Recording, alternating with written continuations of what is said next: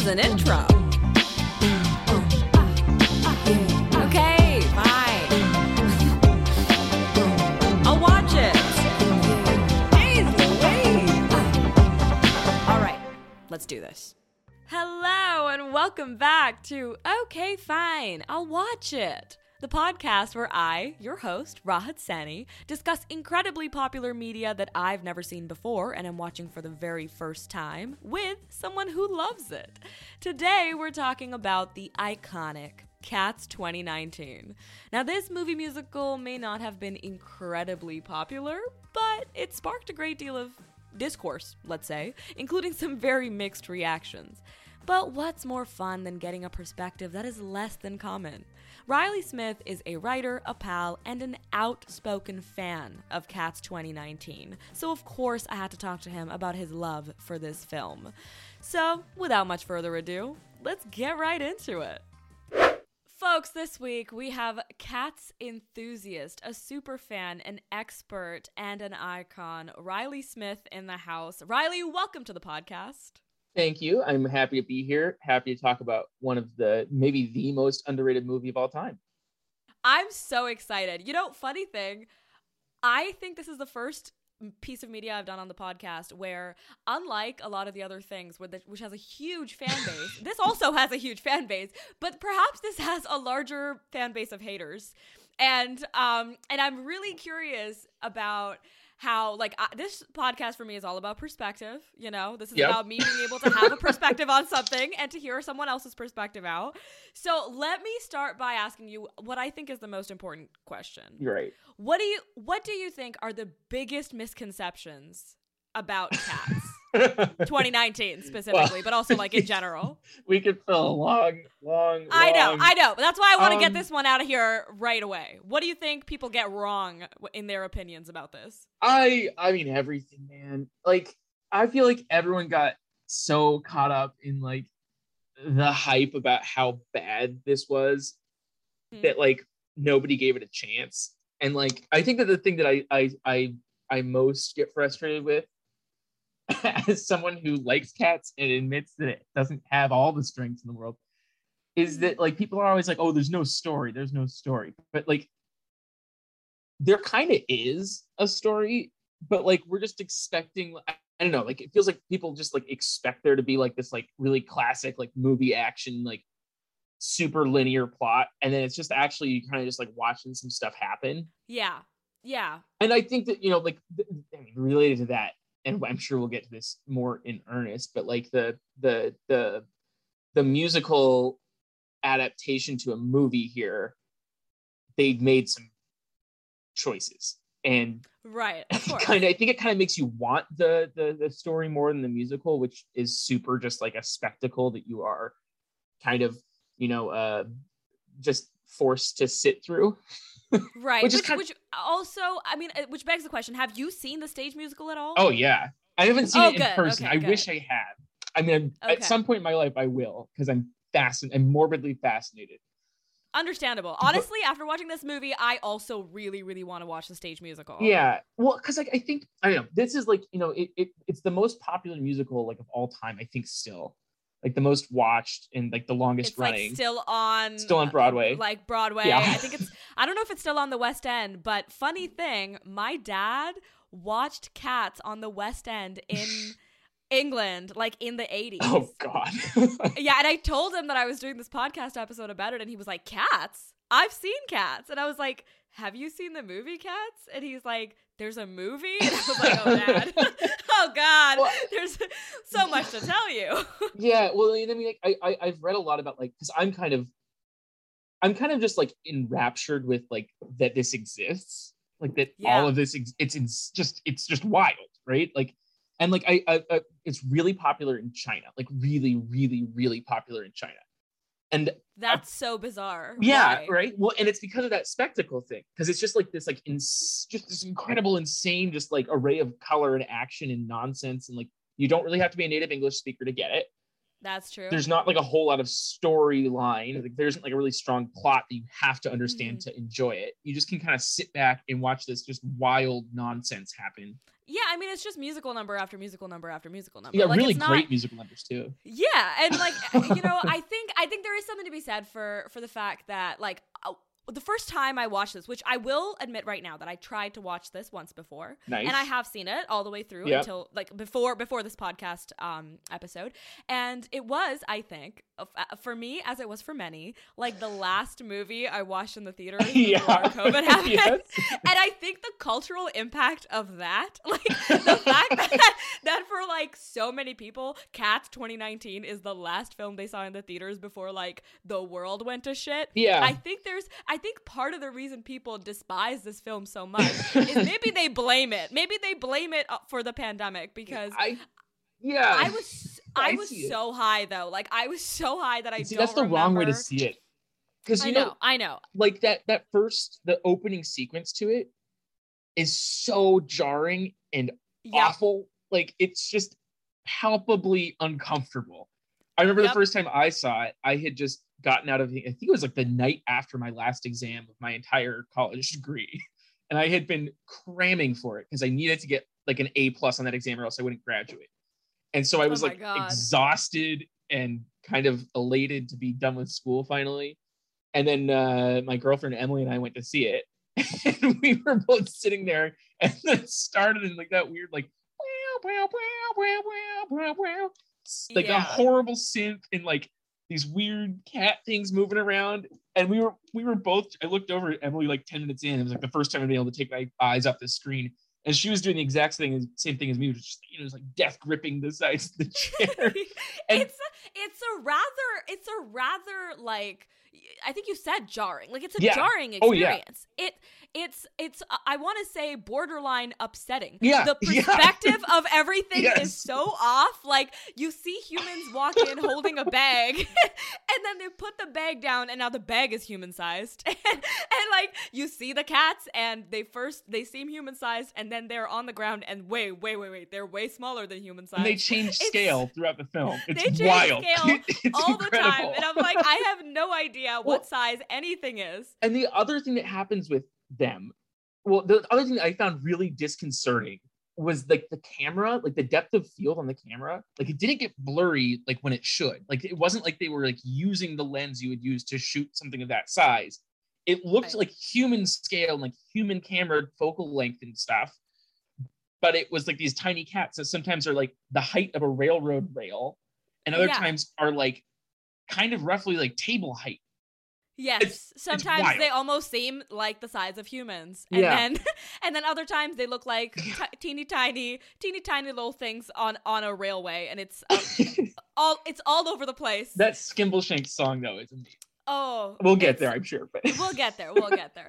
So I mean, I think it's fair to admit to start off that I have tried to watch this before, and when I did, I was scared and confused. Yeah. Because I had never even remotely looked into what Cats was. Like the musical, I knew it existed, but I had never tried to look into like, okay, like what does that mean? And like, what does the musical look like? And so I think when I started the film, I didn't know what to expect. And I was just dazed and confused and horrified. And it was like, I think afterwards I blocked it out because when I rewatched the film, I was like, I don't remember any of this.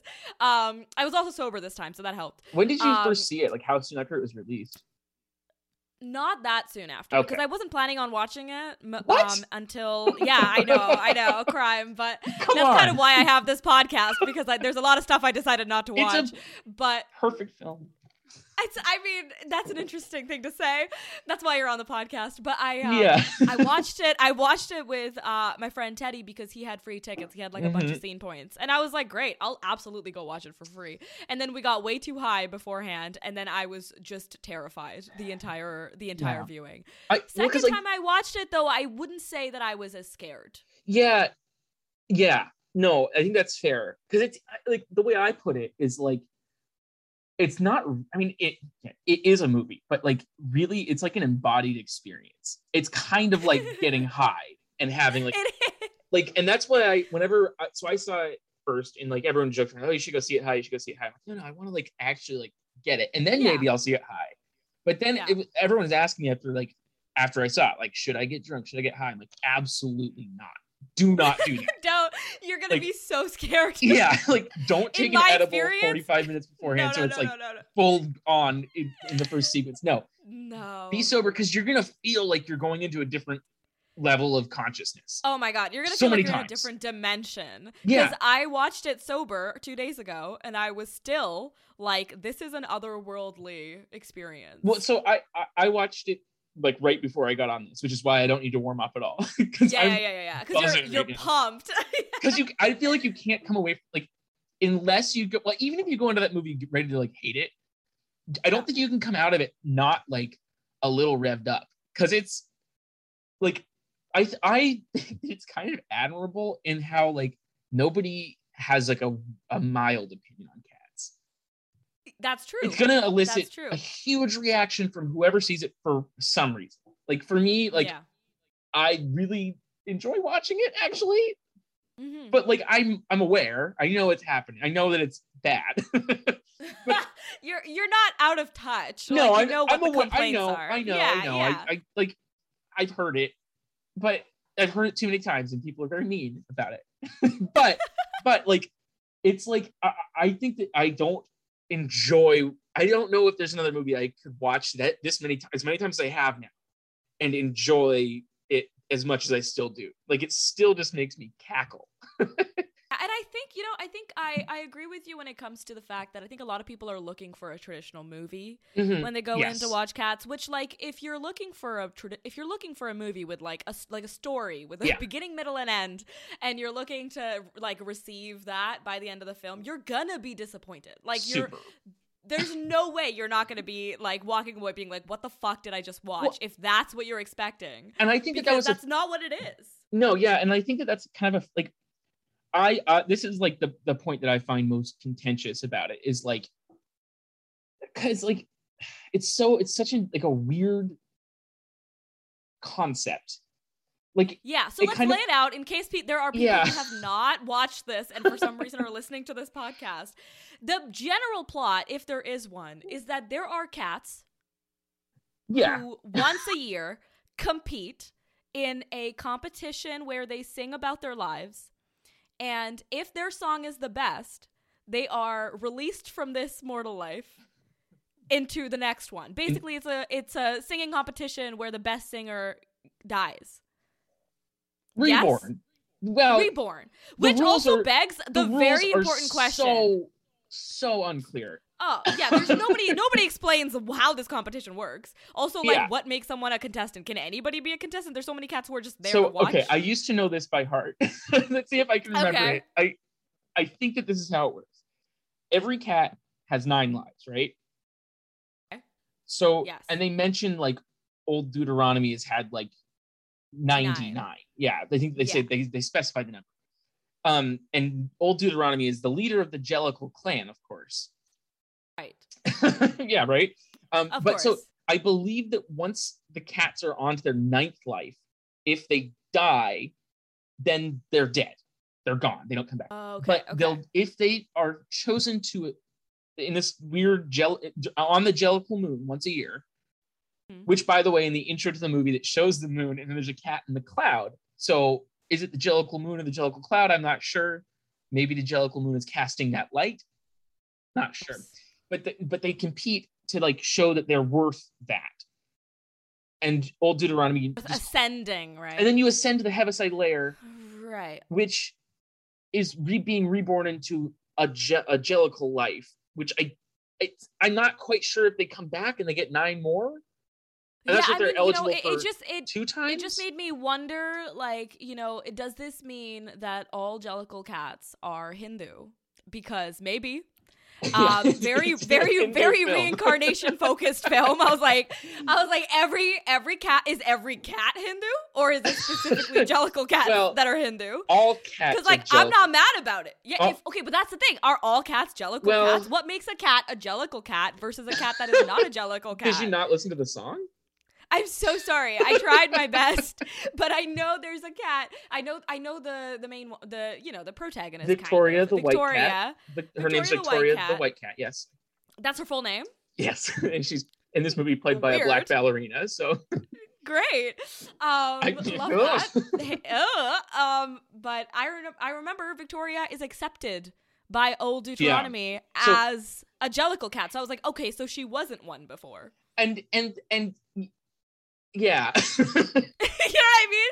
Okay, so this is there are cats that exist that are not Jellicle cats. Yeah, and it's unclear what that is, where that distinction lies. I believe that the scripture says that all cats are Jellicle cats. Okay. But obviously the text is telling us a wildly different thing.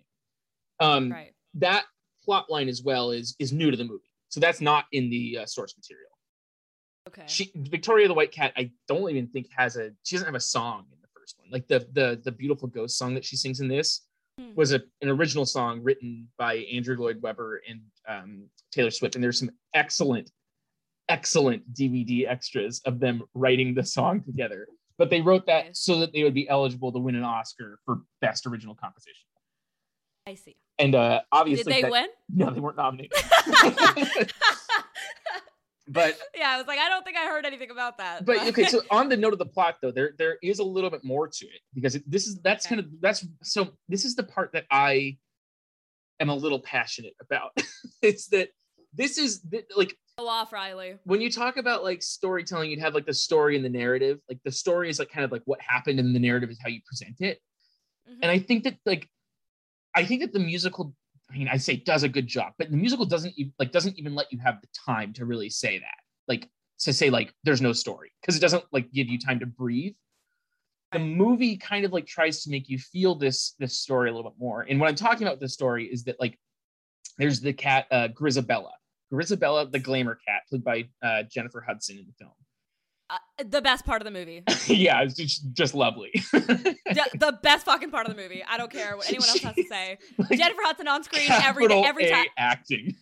Dude, I love it. Every time Jennifer Hudson is on screen, I'm like, you know what? This movie is all right. It's safe, yeah. It's pretty good. She's crying. Like she's just like so. She's acting, and it's hilarious because everyone else is just kind of like there. Although the one exception to that is Ian McKellen. Like he's like doing cat shit. He's like licking milk out of a saucer. I love him doing the little like wiping. Like the cast of this movie. Like honorable mention to the fact that this is the most batshit crazy, insane cast that anyone could have put together. Dude, fucking Taylor Swift and Sir Ian McKellen are in the same movie. Well, I just think it's great. Like I love it. Obviously, it's a fantastic job. But I love like when shout out to the casting director. Ian McKellen's talking to Mr. Mistopheles backstage, and like Mr. Mistopheles just like holding his hat, and Ian McKellen's just like, no, like I'm gonna do some cat. Like I just imagine on set, they're like, what are you doing, Ian? Like between takes, and he's like, oh, I'm just like acting like a cat. And the director's like, oh damn, we should have been doing that. I love it. He's like nudging into stuff. It's great. Yeah. I love it. Every time he walks past a post, he rubs up his head on it. He's behind the scenes. He's drinking milk. Like I am obsessed with how he was like classical acting a role in the movie Cats. It's also good to go watch some of his. That's why they call him Sir Ian McKellen right there. That performance is what earned him the title. Yeah. Oh man, 100 without a doubt. But no, it's worth watching his like cast interviews and like promo materials on this, because like it kind of sounds like he believed in the project, which sad you obviously can't say about anybody else who was acting in it. Although I will get to the James Corden Oscars thing in a little bit, because I still want to talk about this story, because Grizabella she's been like exiled, and in the movie we just see Victoria coming in, and she's like abandoned by her owner, and she encounters the Jellicles. They tell her who they are, and they start this thing called the naming of the cats, which is like the songs that they sing. I guess those who are eligible or have been nominated to be like candidates to ascend to to ascend to the Heaviside Layer. I don't know, but through this process, the evil cat Macavity, who is a former Jellicle, I believe, is actually what he's kind of counted as. He's been exiled from from the clan, the Jellicle Mm-hmm. Jellicle clan, because he's done some bad stuff. And I believe in the scripture, Grisabella was exiled as well because she helped him, but it doesn't really come up at all. Like, that's just something you're gonna have to know, I guess. They just say that she went with him once. Yeah, and who knows what that means. Yeah. But Grisabella used to be like a singer and stuff. I don't know. But anyhow, McCavity's Glamour cat. Ex-glamour cat. Ex-glamour cat, yeah. And anyhow, McCavity starts stealing the contestants away. After they sing their song, McCavity will zap them away. And he'll say stuff like, magic and McCavity. It's great. But anyhow, yeah. So like that's like what happens in the movies. And then eventually they like save old Deuteronomy from McCavity. McCavity tries to ascend to the Heaviside Layer, but he won't get there. And they send Grisabella because even though she's been exiled, they realize that she's hurting inside or something. But yeah, because she sings her song. The one song, by the way, that I recognized. Yeah, that's like the banger. Before I even Memory. had watched them. Yeah. Memory, amazing song. And Jennifer Hudson's voice, ugh. Yeah, so she sounds really good. Yeah. She sounds so good. But like, my thing is that like, in the musical, they don't really like try to like justify that anything's really happening. Grisabella is there just kind of to like make sure that there's like a slight justification for this weird thing that's happening. Right. In the movie, though, they really try to make it like into like a story of like the night of the Jellicle moon. And I think it doesn't really work because they're like, you're right, like there isn't really much of there's not a very compelling narrative there. Like to me, there is a compelling narrative if we like rewind, because like Grisabella is the part that like has change in it, right? That like develops and like there's some conflict. She's the one who was exiled, ends up becoming the one chosen. Like exactly, she has the greatest trajectory. Yeah, she's like one of the only trajectory almost. I guess the movie kind of gives Victoria one too, where she's abandoned and then she's like finds family again. Yeah. But she's like we don't really care. I don't think. Not as relevant. She's just kind of like our entry into the world. Yeah, and like clearly the film is trying to tell us that like we really want to cheer for Grisabella too. I just think that it's like, if you're gonna try to give it like that like traditional like arch plot sort of thing, where it's like there's a start and there's like rising action and a climax and falling action, all the stuff that you'd like would write out like in like a story mountain or whatever in middle school. Like I think you have to shift it so that it's like about Grisabella's whole life. And like, yeah, that's the thing is I was like, what happened to her? Yeah. Why is everybody being so mean to her? I didn't understand right? that. They're so mean to her. I was like, she is clearly in pain. She's clearly sad. And all the other cats are just hissing at her. Why is Victoria the only one being nice to her? This is so fucking weird. And even old Deuteronomy like doesn't notice her until like Victoria looks at her. And I'm like, aren't you like sitting in the window like yeah. She's just like Judi Dench's just like, like what are you doing? Like go to her if she's hurting so bad. But and like I feel like that, like I hesitate to use the word interesting, but I kind of feel like that's like the most interesting thing that could happen in like a Cats, if you want to make a movie musical of Cats. Like somehow I think that you kind of need to, if you're gonna try to put a plot in it, like make it like in like flashbacks or something to Grisabella and like she's watching it or something. I don't know how you do it, but I think that that's where the story is. Because I read an essay about this, about like the difference between it like on stage versus in a movie, and like why a movie's, I think, just like the wrong like format for it, or why the person I'm kind of convinced is like in the theater, like you go there and there's like a suspension of disbelief of like that these are just people on a stage. The set doesn't change. Like you have to kind of, you use your imagination so you buy into it automatically, right? I mean, but like in a movie, like you're expecting like, I think that you have less of a margin of suspension of disbelief. And like especially when like dumb crap, like everything that happens in this movie is happening in this movie. It's just like, it's a little too, it's many, many, many pills that are too large to swallow. I think so. I think the fact that, like the movie medium is great for realism. It's great because you can make what's happening on screen look like real life, and you can make it look, much crazier than that, of course. But I think somewhere between like the scaling issues and the design issues and the fur outfits and the tails and the paws and the claws and the ears, somewhere I think the wires got a little bit crossed, and it's like the movie didn't know which direction it wanted to go. Like if it was hyper realistic or if it was like highly animated, like they didn't pick a side. And I think people it is upsetting. It's like, we cannot deny that visually it's upsetting. Like, the image of Rebel Wilson like unzipping her fursuit to reveal another outfit on top of a different fursuit. Like, what the hell sort of plot point is that too? Like, I don't know, but I don't know why they did that to us. It's like the weirdest Deus Ex Machina that you could ever imagine. Is that there's like my god. Oh. They brought it. I forgot because I remember that it happened. So weird. It sucks. I remember that it happened early in the movie. I remember that because that's when I like checked out last time. Like the first time I watched the movie, when that visual happened, I was like, "Oh, I need to block this movie out. Like I need to sleep. I need to sleep this off." But this time, I remember I knew it was gonna happen, so I was like kind of prepared.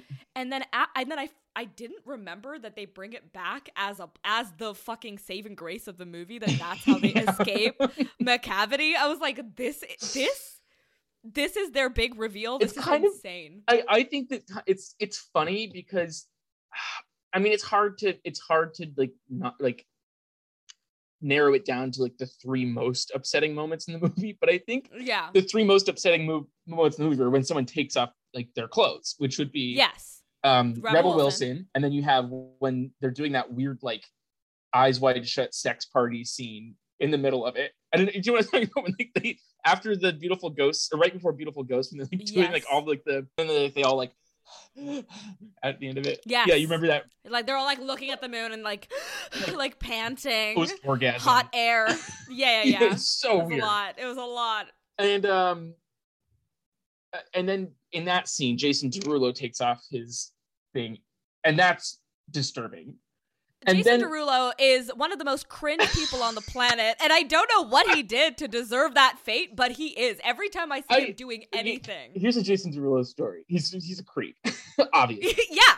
But my brother went to USC. We're not a USC family. He got a scholarship. Gotcha. But he did meet. Oh no, I don't think we met. He was at USC at the same time as Arnold Schwarzenegger's son, so that's kind of fun. They had very different experiences. Yeah. But anyhow, when he was there, they were having like, I think it was when he was RA or whatever the hell they call it, wherever you are. He was like the dorm supervisor kid. And they had like a campus pump up thing. And on the quad, Jason Derulo was there doing a concert.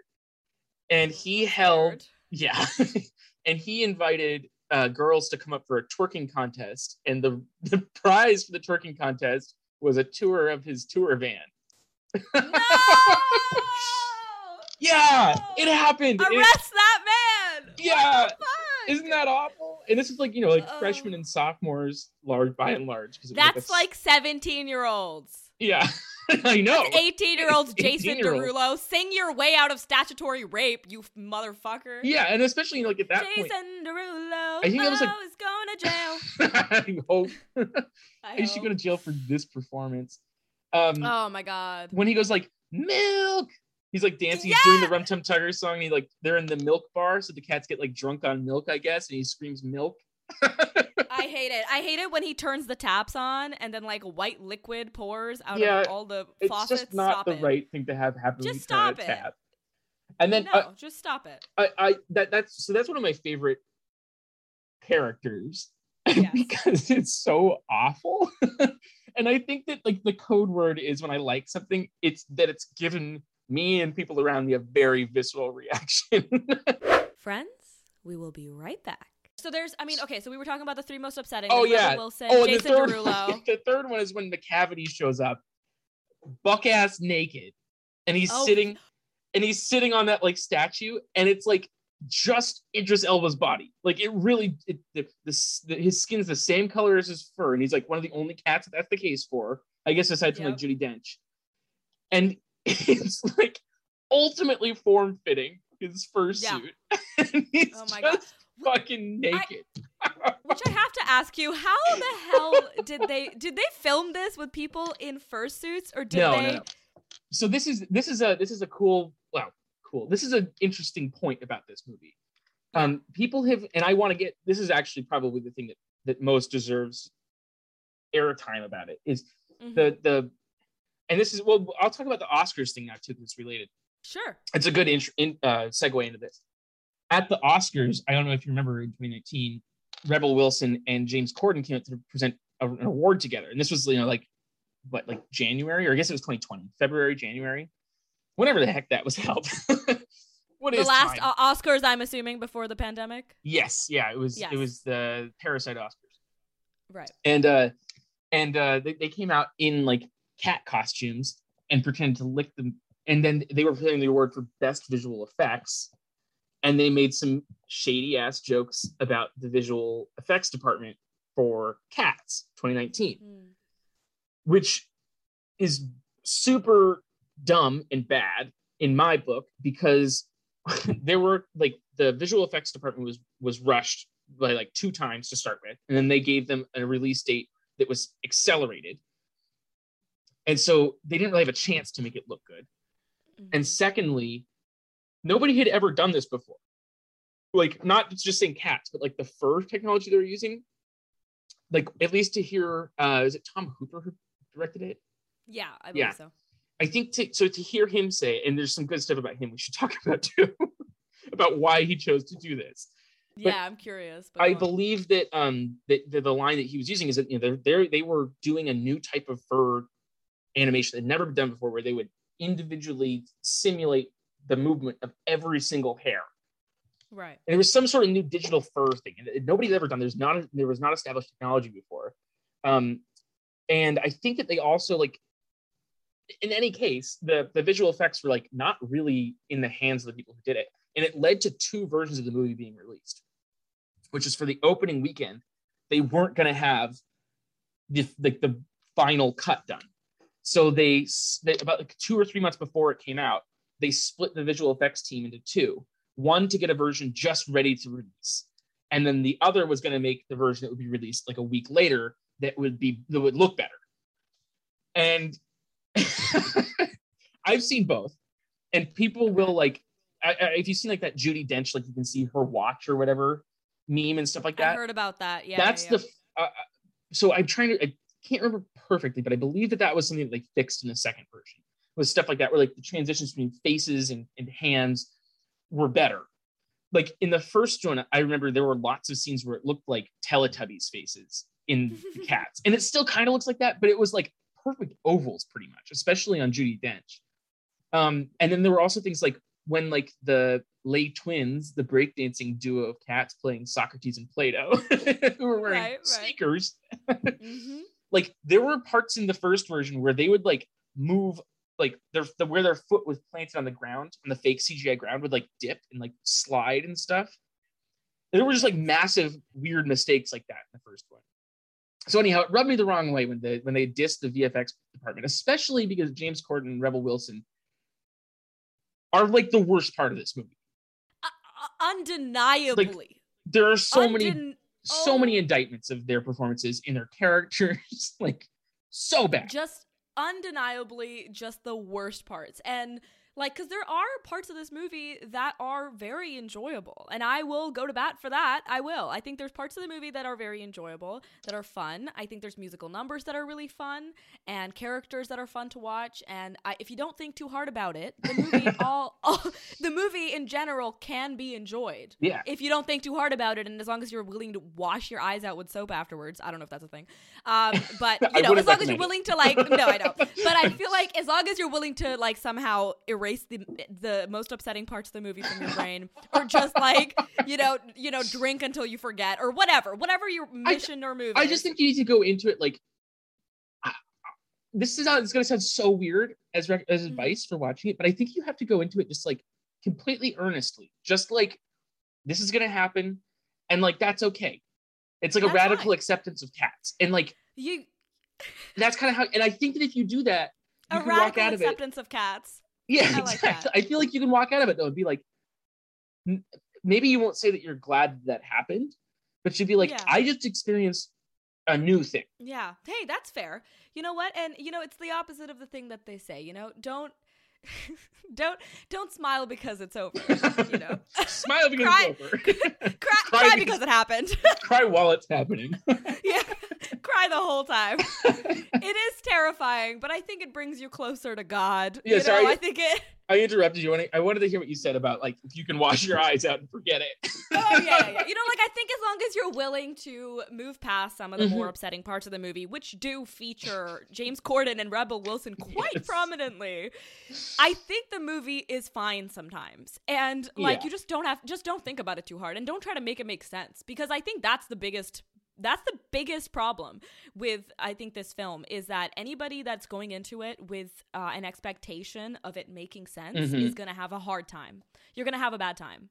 Yeah, well, it doesn't make sense, and you can't expect it to. And that's why I call it like a physical experience rather than a movie. Is like, I think if you say it's like a movie or even a musical, I think to some people it's like people will be like, oh, well, I'm expecting to have like a plot and like kind of like have like my have it be like an intellectual experience on some level. No, you know what I'm saying? This is an emotional, physical, visceral experience. It's just, yeah, I think I kind of like refer to it as like an embodied experience or like a series of sensations.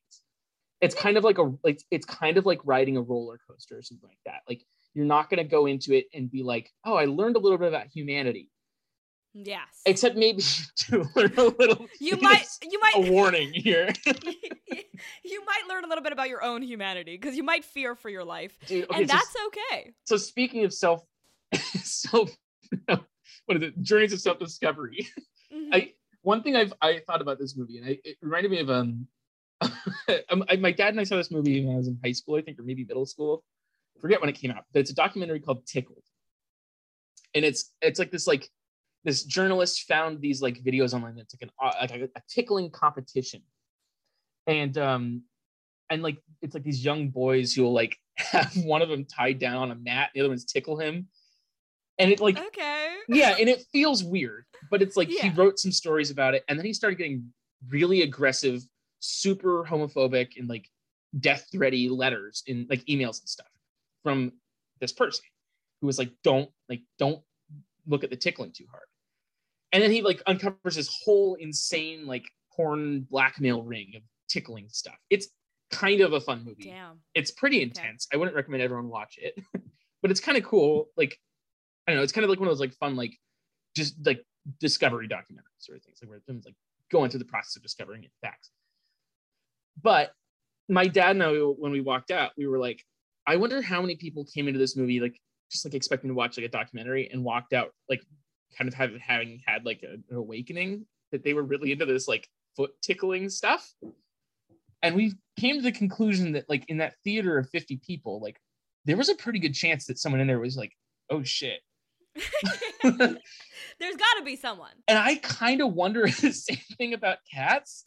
Like, I'm sure that there were like people like furries who went to see that, knowing full well, but particularly like Taylor Swift's number. I wonder how many people are like, maybe I am into this. Maybe I'm a little bit of a furry. Yeah. Hey, honestly, I mean, I wouldn't say that I get it, because I don't, but I would understand if that happened to some people, because Taylor Swift was great in the movie, and she got all these people.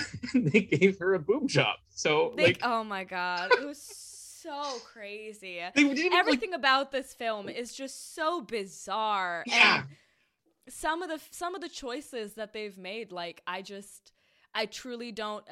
I can't comprehend. Like hundreds of people were involved in this film. Hundreds of people were making these calls, and how do you end up with this product? And it's yeah. Well, like if you go back to the very beginning of it too, so it's based on a book of poems by T.S. Eliot. Yes, I have heard that. Which I'm sure you heard that part. But I've never done too much research into the source material. Well, the libretto is basically the book. Like there are very few deviations from the poems in the songs, which is why the Jellicle Cats has that just bizarre meter to it. It's like dun dun dun dun dun dun dun dun dun dun dun dun dun. It's like a little off, and like the Rum Tum Tugger has it like ba ba ba ba ba ba ba ba. As like the entire some of the songs are very like like, I mean, I'm not gonna lie to you. Sometimes I had to just like not focus on the lyrics because I was this doesn't make sense, and I'm not gonna sit here and waste my brain cells on it. It is what it is. These are the words they're saying. It's fine. But I was really intrigued by the rhythms in some of the songs. It's weird, like, right? This is strange, and that's why I was like, you know, maybe it's unfair to judge just this movie because obviously a lot of this music is from the musical, and like it's unfair to be like, because I was obviously like, if you're not prepared and you're going in and you're hearing these songs for the first time, you're gonna be like, huh? Like, I'm not gonna lie to you, my first questions, I was gonna write this down and I was gonna start this podcast for this being like, I have a lot of questions about cats. The first one being, huh? Another one I have is, what's that now? And that is the mode you should be in. Like, you should be ready to just go, huh? And then move on to what's that now? And then move on to the next thing. Like, that's just how it goes. You can't spend more time on it than that, you know? And like, when you talk about like the music being like a little bit like that's one of the physical sensations. Like, it gives you like, because it's just not musical music. Like, no, it doesn't sound like Wicked or something like that. No, it's not show tunes in the most traditional sense. Not Annie, Get Your Gun. This is like some like weird like mixed meter shit, and like so strange. And it's like forced in for like these like really, really weird words that like don't really exist and stuff. Like, it's just so weird, and like I love it for that. And that's like also with the narrative structure of it. Like, I'm a big fan of like non-traditional narratives. Like, I have a book on my bookshelf right over here that's just like every chapter is like half a page to a page and a half long, and it's just a description of one object in this guy's apartment. Or like another book that's like, it's called the Cook, and it's like this like just like this super flat, like not really any stakes, not really any like motivation or anything, just the story of this kid who like becomes a cook and works in different restaurants and opens a restaurant and just keeps moving on. And those are two books I really like, but they are not like the Chronicles of Narnia. And like, I think that those, I personally have a little bit of investment in this movie, like in those ways, just in the musical for that matter, it just refuses to conform. There's nothing about it where they're just like, with the exception that all of the values it exemplifies are super conservative and awful. Like, it's like the most like Andrew Lloyd Webber themes that a musical could have. So you know what? I tried to like, you know, I always try with this media to be like, what am I getting from this, like thematically? Like, what do I get to take away from this to carry with me for the rest of my day? And like, what does it give me to think about, you know? And honestly, with this film, after I was done watching it, I was like, I need to turn it off. I need to turn off my brain. Yeah. I need to go smoke some weed. I need to decompress. I need some time to me, because I honestly, like, the one sort of like, is this what it's telling me kind of moment that I had, besides being like, are all cats Hindu? I think it's a good thought to carry with you. Yeah, like, you know, carry that with you. See what Andrew Lloyd Webber had to say about Hinduism, maybe, I guess. I would. I'm suddenly glad that that's not the case. yeah. You know what? Let's not dwell on that. But I thought, like, so with the way that they phrased it in the film, it kind of seemed like, what's her name? The glamour cat. Grizabella. It kind of seemed like Grizabella went with Macavity. Seemed like maybe he like seduced her, or like, you know, took her away to be one of his, you know, he has other people working for him. He has Taylor Swift working for him. Which in the source material, Bombula is singing that song as a warning about Macavity, not in service to him. Oh, interesting. Yeah, very interesting, right? Yeah. Really, because that's not at all what it came across as in the film. No, they switched her. They swapped her around. She's evil. Yeah, because she's definitely evil in the film. But her and the other two stealing cats. But I thought it was interesting because it kind of gave me vibes of like, oh my God, I've forgotten her name immediately. Jennifer Hudson. And Jennifer Hudson was like assaulted by Macavity is kind of how it came across. That she's like been assaulted, and that's why like she's been exiled. Like, it kind of gave me like, oh, this cat has been like sexually assaulted and therefore has been exiled, and like from her the community. Performance too, like how intensely she's hurting. Like Doesn't that? Yeah. No. It adds to that feeling, you know. Yeah. It really feels like she's trying desperately to overcome like a life-altering trauma. Well, and luckily, by the text, that's not what happened. She like went off to do crimes with him. Okay. I believe was the story. It was like she just went off to do bad.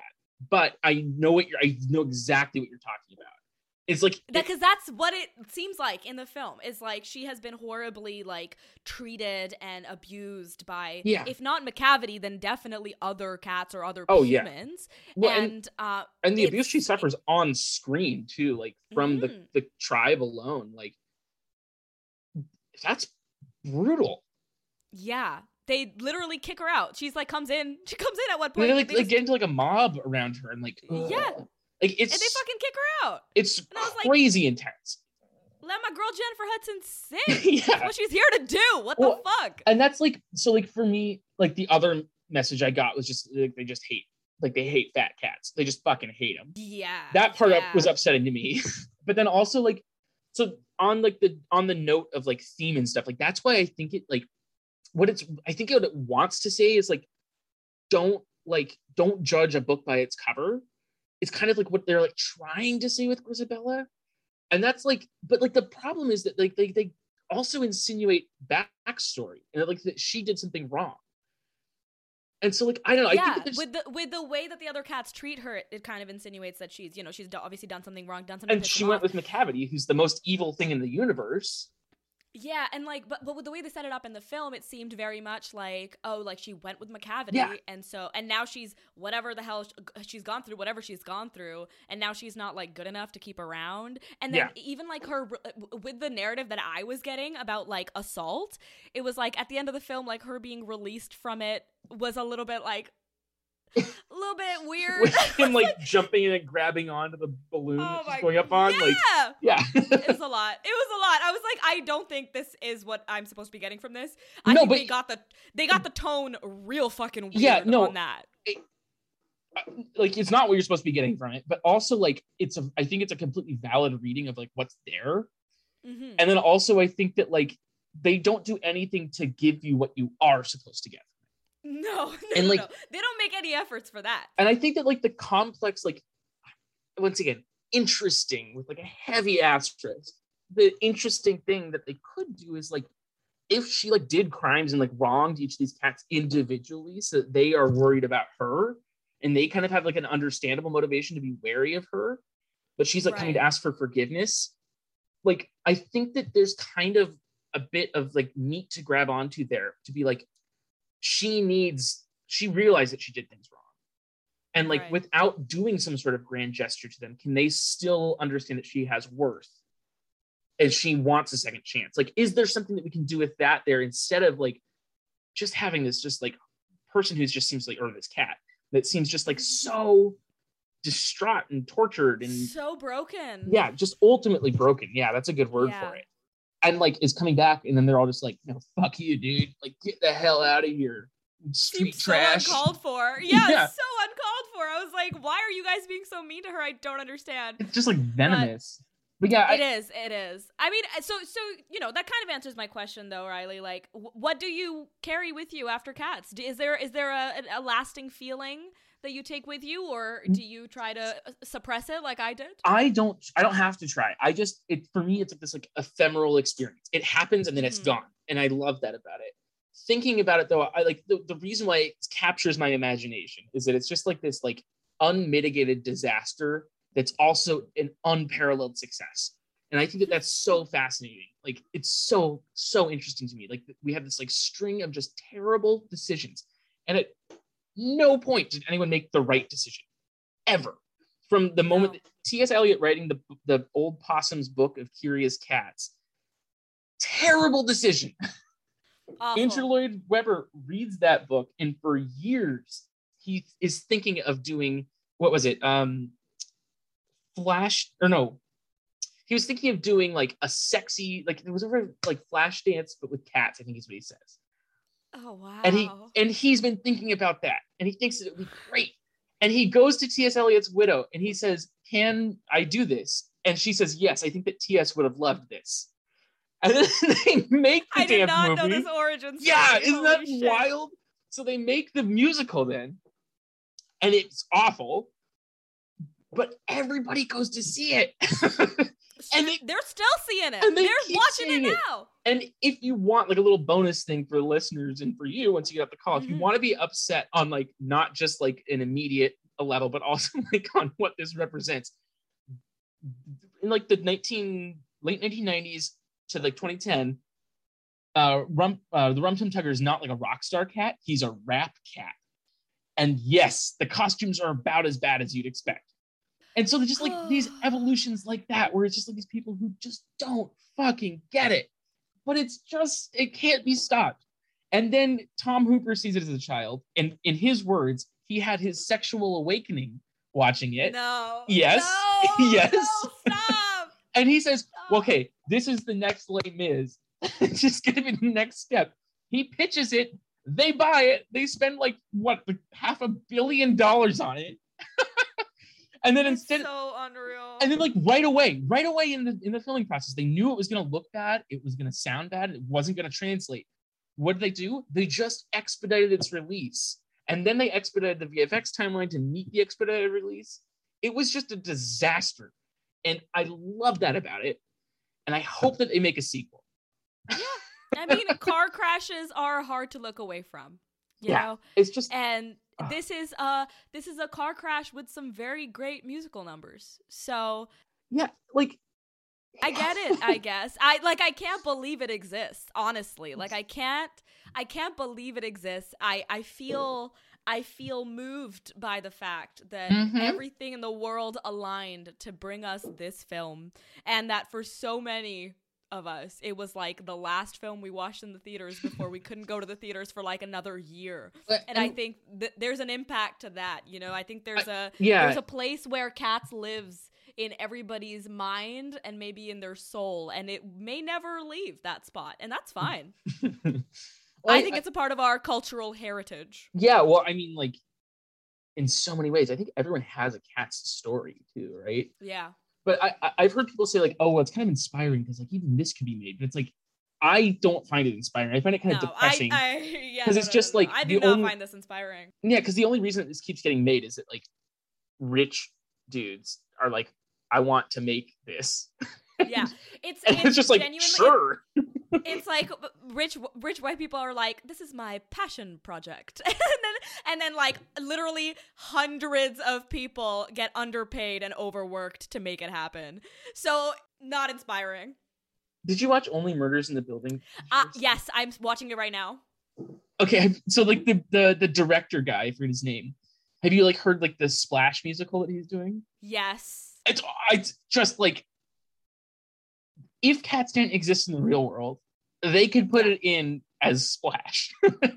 They could literally describe, like he could describe Cats. In that scene where he describes Splash, he could describe Cats, and it would sound just as ridiculous. Yeah, it like there is no plot.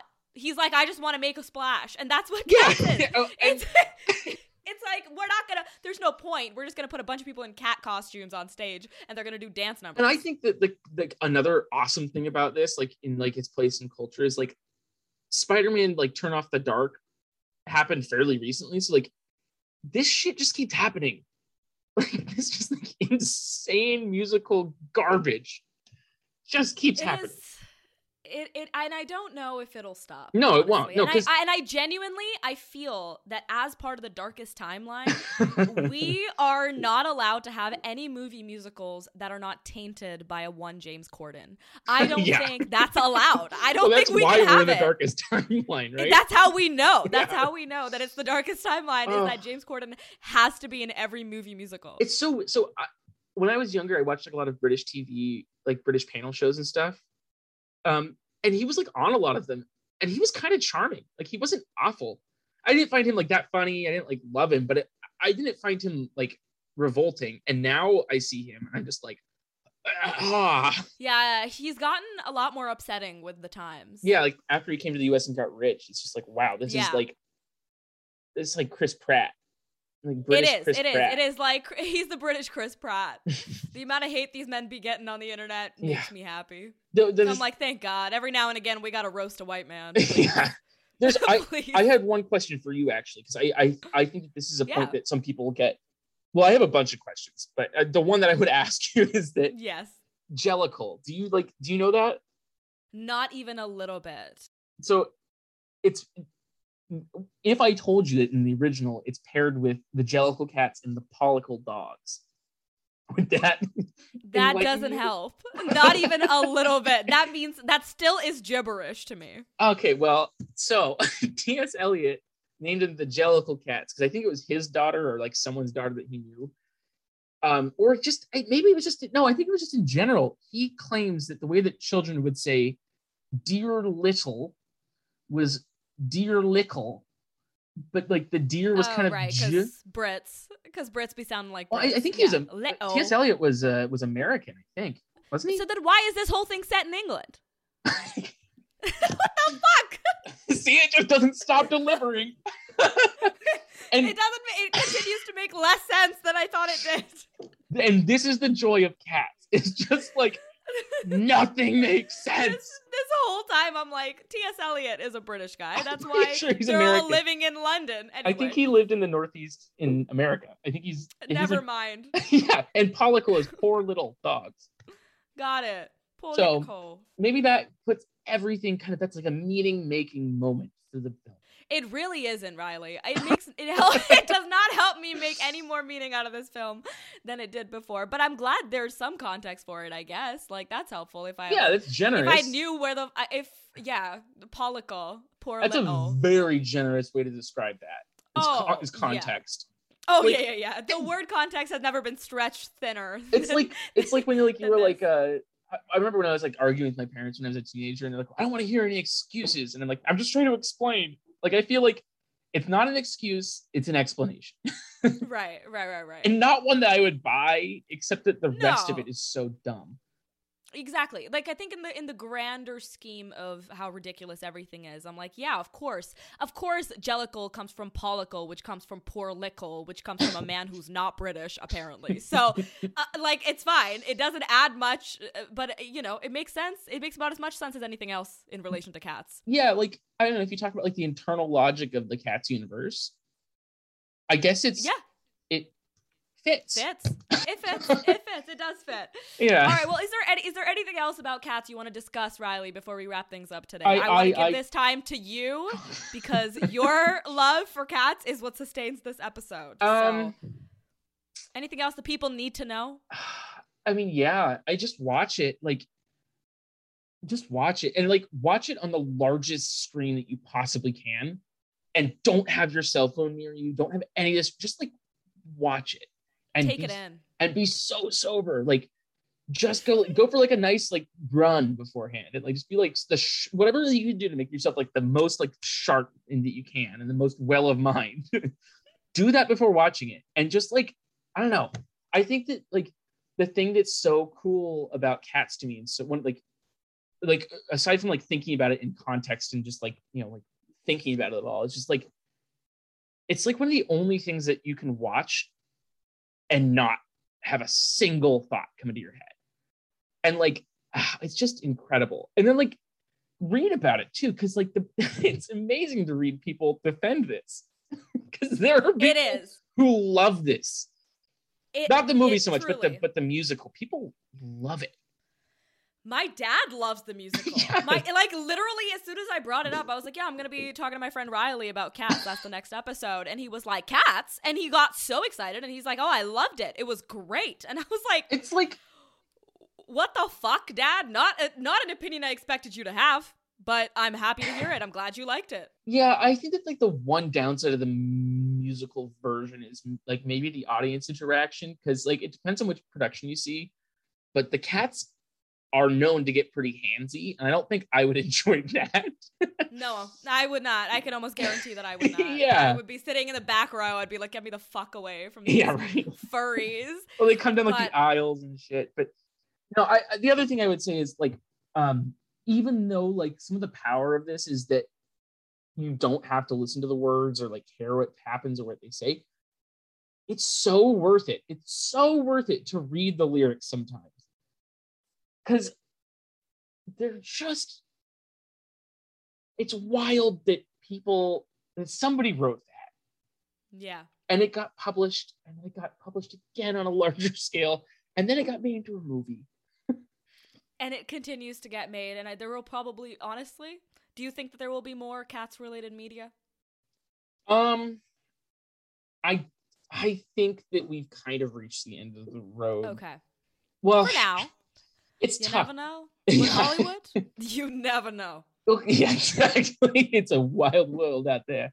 Honestly. No, but I mean, like, I don't think that there will be a movie sequel because this was such an unmitigated disaster. Absolutely. It will endure as a stage musical forever. Yeah. It's like a nasty chemical with like a really long half-life. It's just never going to go away. But like, I could see it having a run. Like, I could see it getting popular in TikTok in like a couple of years. I think if it hits the right, if it hits the right audience at the right time, I think it could really blow up because it's so bizarre. And I think the Gen Z kids are going to be really fucking into it. Yeah. Or like Gen Z, like rediscovered Twilight. Is Gen AA going to rediscover Cats and be like, what they is might. Because like, I feel like I might be like a little early on like this, like Cats, like in such like, I don't know, like what, like 3 to 4 layers of irony, but genuinely enjoy it on some level train. Right. But I'm just waiting for that to be like a generational moment. It might be, honestly. When that day comes, Riley, you will know that you were just ahead of the curve. And we'll get like 2 like TikTok stars in a new version of Cats. Like, exactly. He's All That or whatever it is. Yeah, exactly. Be amazing. Addison Rae stars in Cats the musical. I cannot wait. Oh my god. Wait. Okay, so I'm changing my answer. I think that we will get a reboot. And I cannot wait. It's gonna be Addison Rae. Please. I want it so bad. And like, okay, sweet. King Ba or whatever his name is. I don't really know TikTok. King Bach. Yeah, him. Yeah. Batch. I don't know how to say his name. He's gonna be the Rum Tum Tugger. Oh, of course he will. Of course he will. Oh man, I'm terrified. I'm excited. But hey, yeah, true. I mean, I think that's the way you're supposed to feel about Cats: is terrified and excited. I'm both at the same time, and I'm very overwhelmed. Yes, exactly. Thank you so much for getting on the podcast and talking about Cats with me. Honestly, I think this one had to be done. I think this one absolutely had to be done, and I'm so glad that you were here to talk about it with me, because I don't think there's anyone better.